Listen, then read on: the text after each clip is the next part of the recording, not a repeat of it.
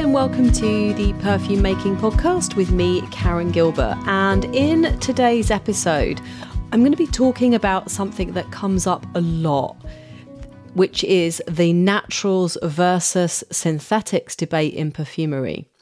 So one of the things that I often hear from people when they especially come to my natural perfume making classes, is that they hate synthetic perfumes and only like natural ingredients. And this is often followed by a description of their favourites, which 9 times out of 10 are full of non-natural materials.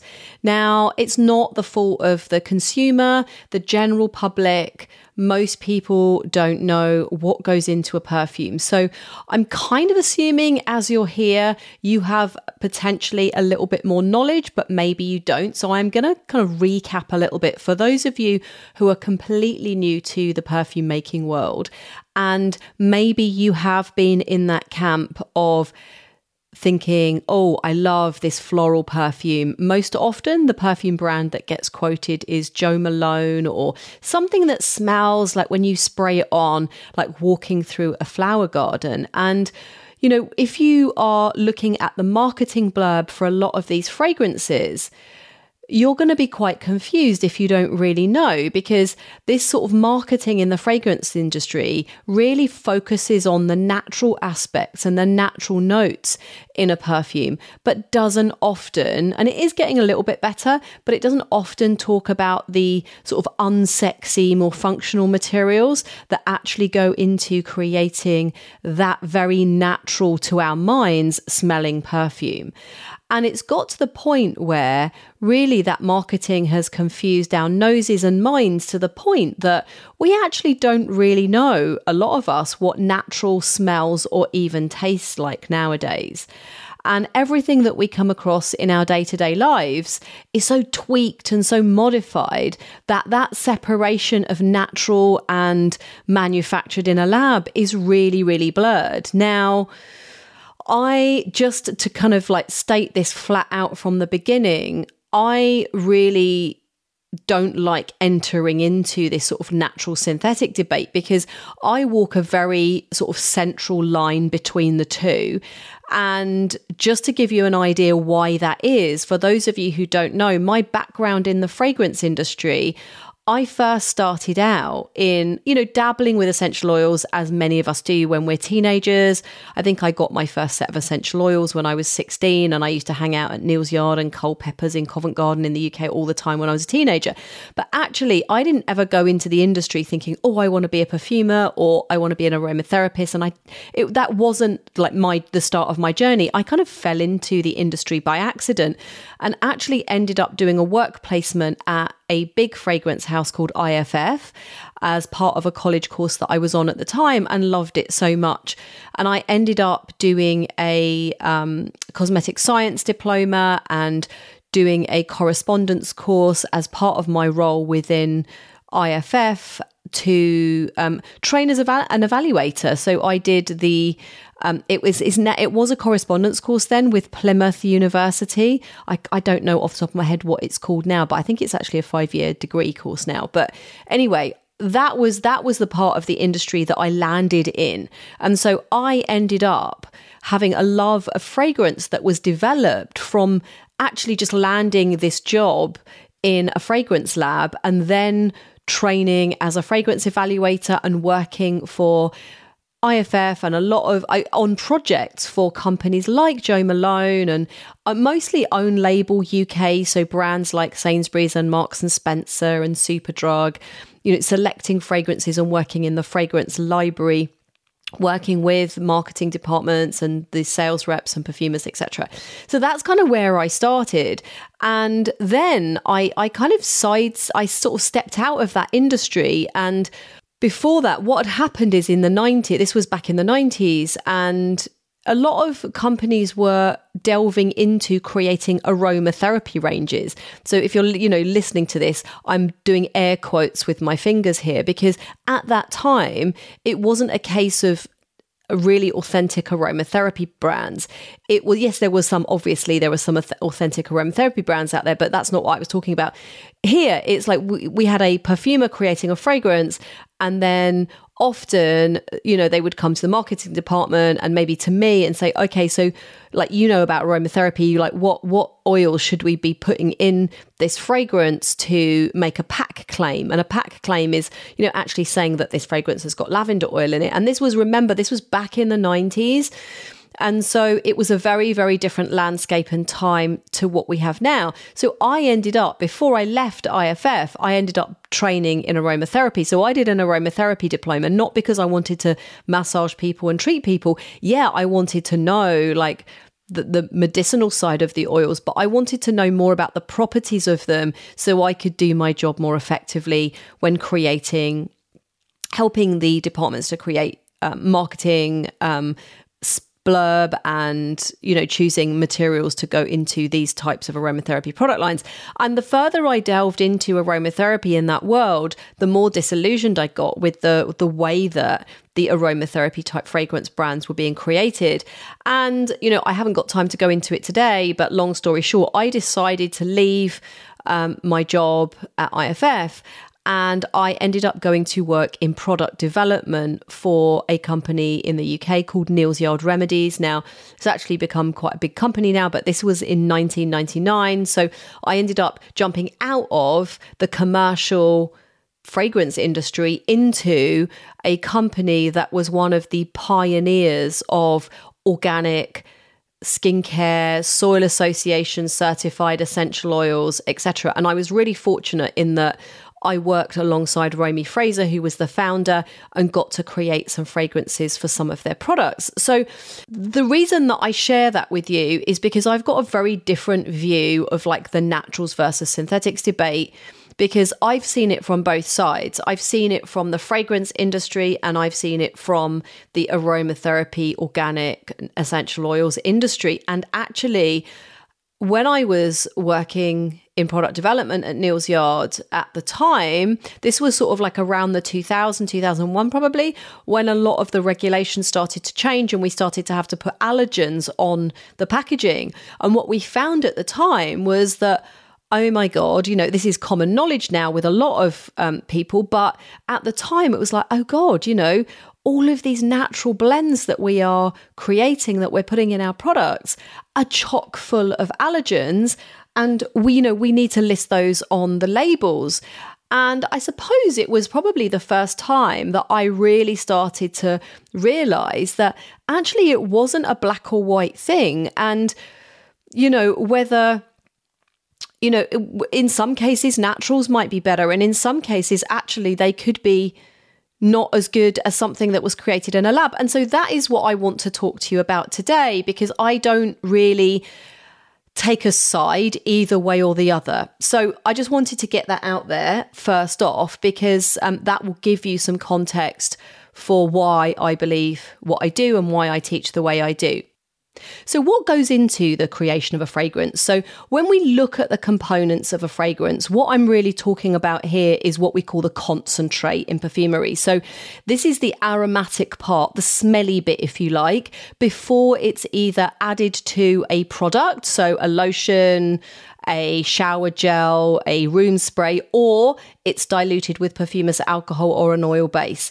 So back in the day, unless it was created by a company specializing in all natural fragrances, generally the main part of the perfume concentrate, so 70% or more, will usually be made up of aroma chemicals. Now, we are seeing, at the time of recording this, we're seeing a lot more of the big fragrance houses, such as IFF and Givaudan, creating 100% natural fragrances for indie brands because consumers have asked for it.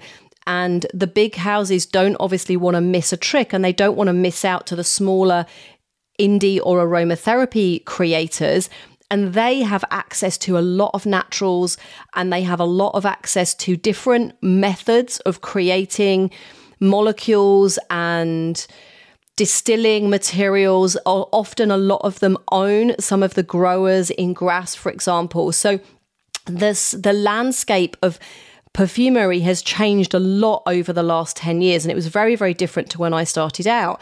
But back in the day, it would have been majority fragrance, and it is still to a degree in the commercial fragrance industry. The majority of your fragrance will be synthetic materials, and there will be some natural materials in the form of essential oils, so things that are distilled or expressed, but for the most part they're going to be chemicals isolated either from a natural source or produced by chemical reactions in a lab. So that's kind of what goes into the concentrate of a fragrance, and then that is added to whatever base it's been designed for. So there are some reasons for this, and there are limitations when using just natural materials in a perfume. So if you're intending to create fragrances solely from natural materials, then there are a few things that you need to be aware of. I love natural perfumes.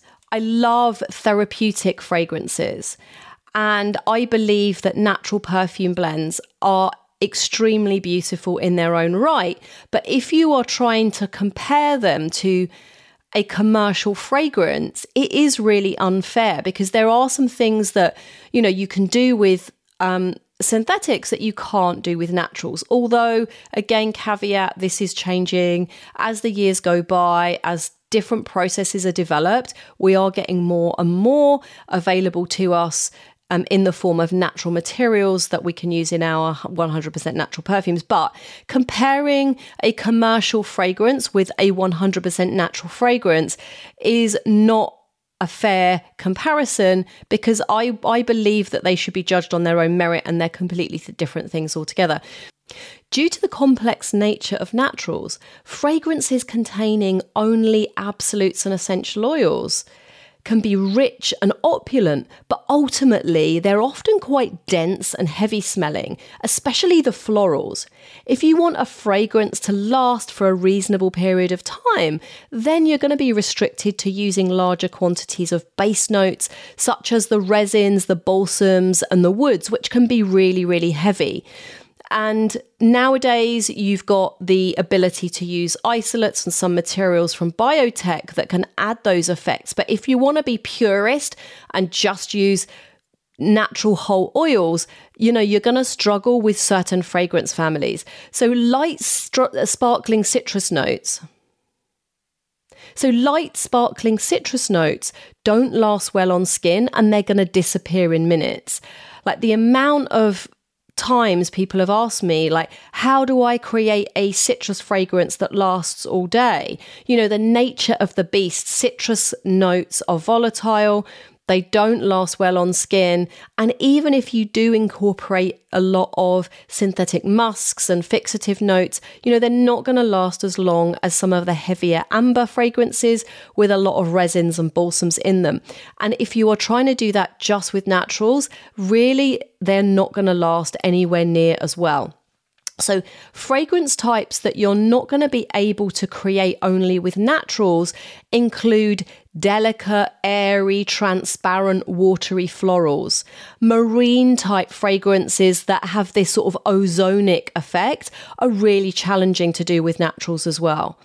Aldehydic fragrances along the lines of Chanel No. 5.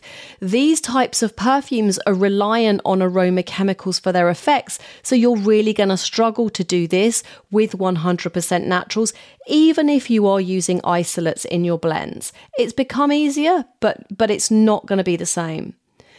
Fragrance families that are super easy to create with naturals are the Chypre family, the ambers and fougere fragrances, and heady florals as well.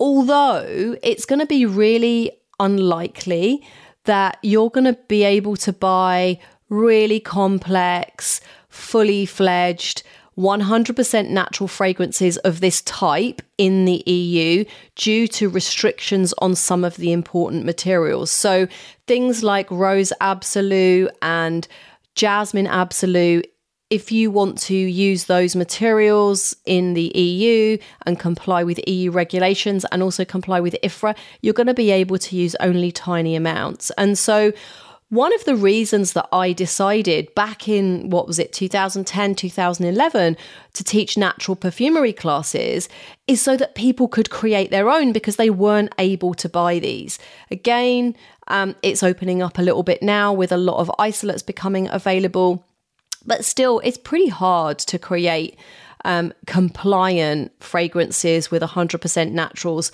of some of these fragrance types.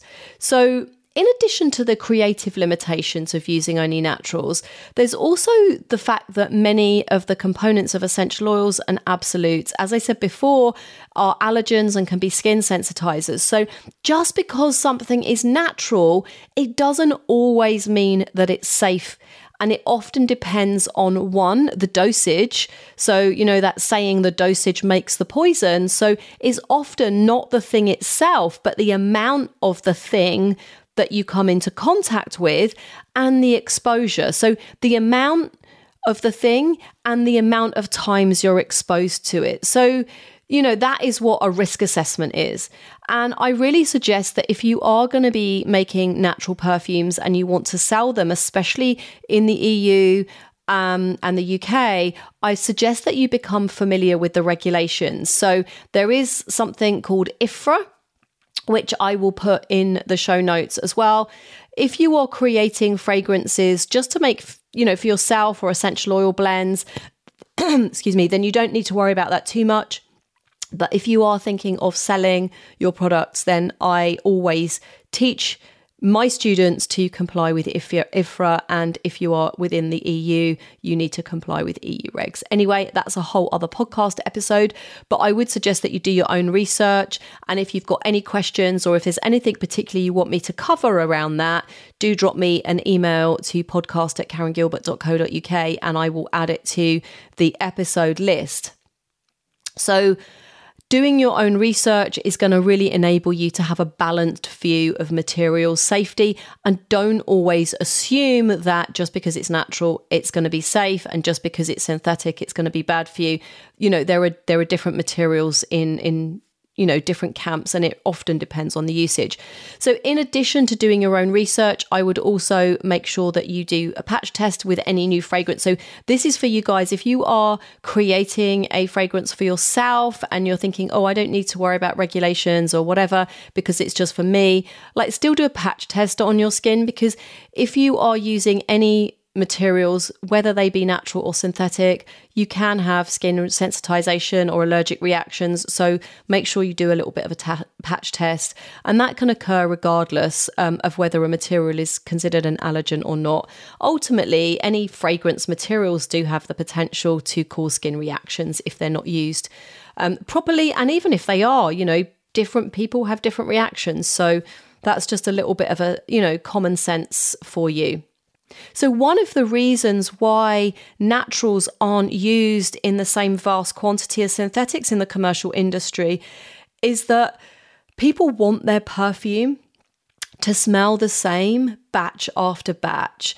And even if you buy from the same supplier and the same material, you're not going to get that with naturals. You could buy one material from the same supplier, at a particular time, and another time you could buy a different batch, and just because of production methods, growing conditions, it could really vary wildly. Now, that is not something that might necessarily concern a small artisan perfumer, but it is definitely something that would concern the big brands and the big companies, and it's also something that you just need to be aware of. Along with the variations in odor, etc., that can occur year on year if you are creating perfume to sell. So that is a little bit about naturals. And so let's go on to synthetics, because I want to give you a sort of a rounded view of this sort of naturals versus synthetics. So as well as materials that are not found in nature, synthetic aroma chemicals can also include things like reproductions or reconstructions of naturally occurring materials. So often a naturally occurring material such as pinene, for example, might be used as a starting point for the synthesis of an aroma chemical, as well as fractions of crude oil. So a lot of the time people think, oh, all aroma chemicals are from the petroleum industry and that, they start from petrochemicals, but often that is not the case. We have a lot of materials that are considered aroma chemicals because they go through this chemical reaction process, but the starting point is a natural. So the line is becoming very, very blurred. So for example, ambroxan, the starting point for that is sclarol from clary sage, which is a natural material. So a lot of the time, don't assume that just because something is a synthetic aroma chemical, that it's always from a petrochemical starting point. That is not always the case.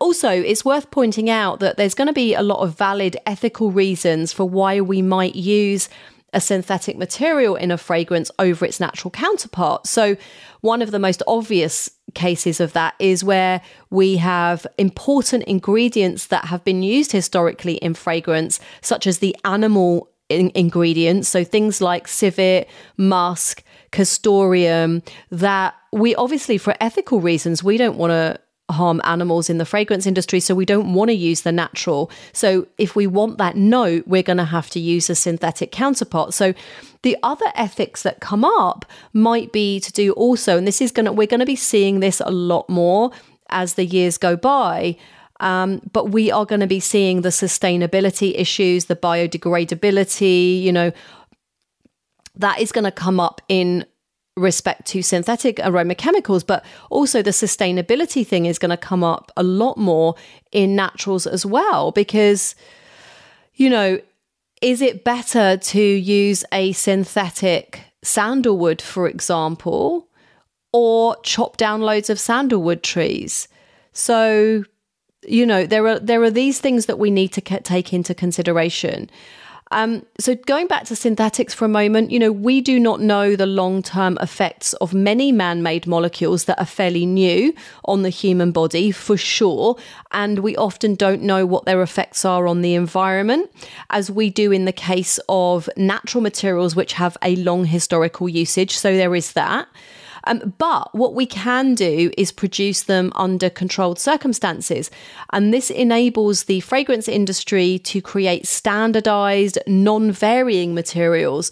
So that enables the consistent reproduction of your favorite perfumes, as well as ensuring that the materials don't contain any known allergens that might actually be present in the naturals. So contrary to popular belief, synthetic materials are extremely regulated, and many of them are restricted and banned over the years due to the discovery that maybe they're not quite as safe as we thought they were, and maybe they're not as great for the environment, and they're maybe not, some of them are not as biodegradable as we might have thought they were.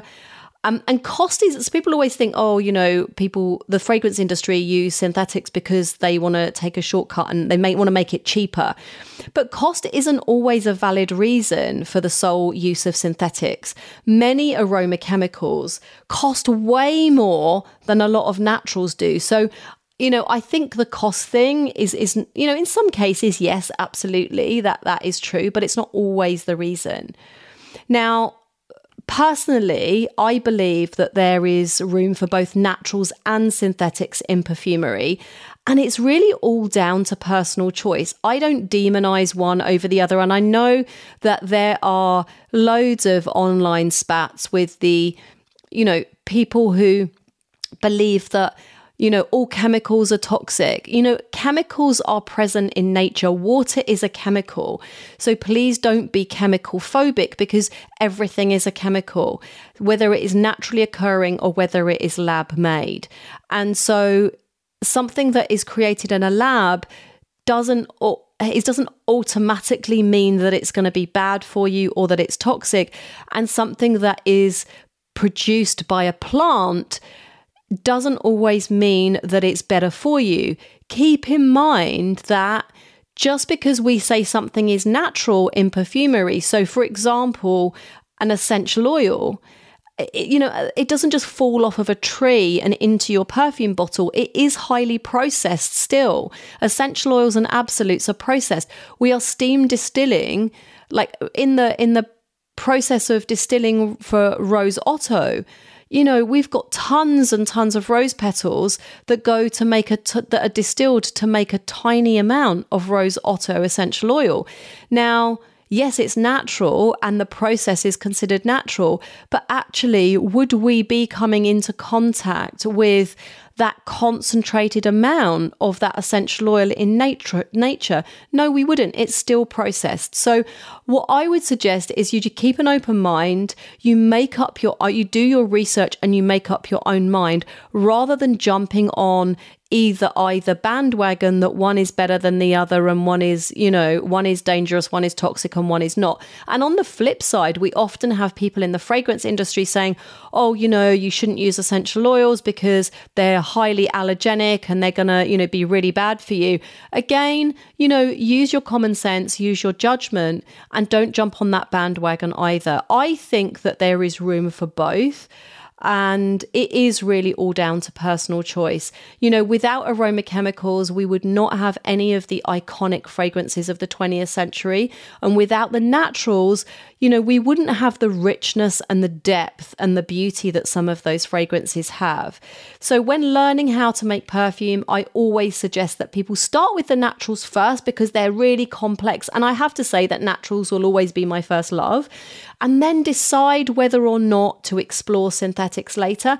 And you don't actually have to use, it's not like if you're creating a commercial perfume, it's 100% synthetic. There is never really often that case. Yes, okay, sometimes if we're creating an abstract fragrance or something like Molecule 01, then, 100%, they would be like 100% synthetic, obviously. But in reality, there would always be naturals and synthetic materials in a fragrance. And we are seeing a lot of the big houses really embracing naturals and also exploring ways that natural materials can be tweaked and modified. And whether you agree with that or not, a topic for another day perhaps, so that they become less allergenic and actually less complex. So in the form of isolates where you can just use a touch of something and still call your fragrance natural. So I'm sure that this topic is something that a lot of people have got very, very diverse opinions on. So do let me know what you think. And I hope this episode has opened your eyes a little bit to the differences and the benefits of natural materials and the synthetics. And I'm sure it's something that I will go into in a lot more depth in future episodes. So if you've enjoyed this, do please subscribe. And if you want more on this kind of topic, do let me know by dropping me an email to podcast@karengilbert.co.uk. And thank you so much for listening, and I will see you next time.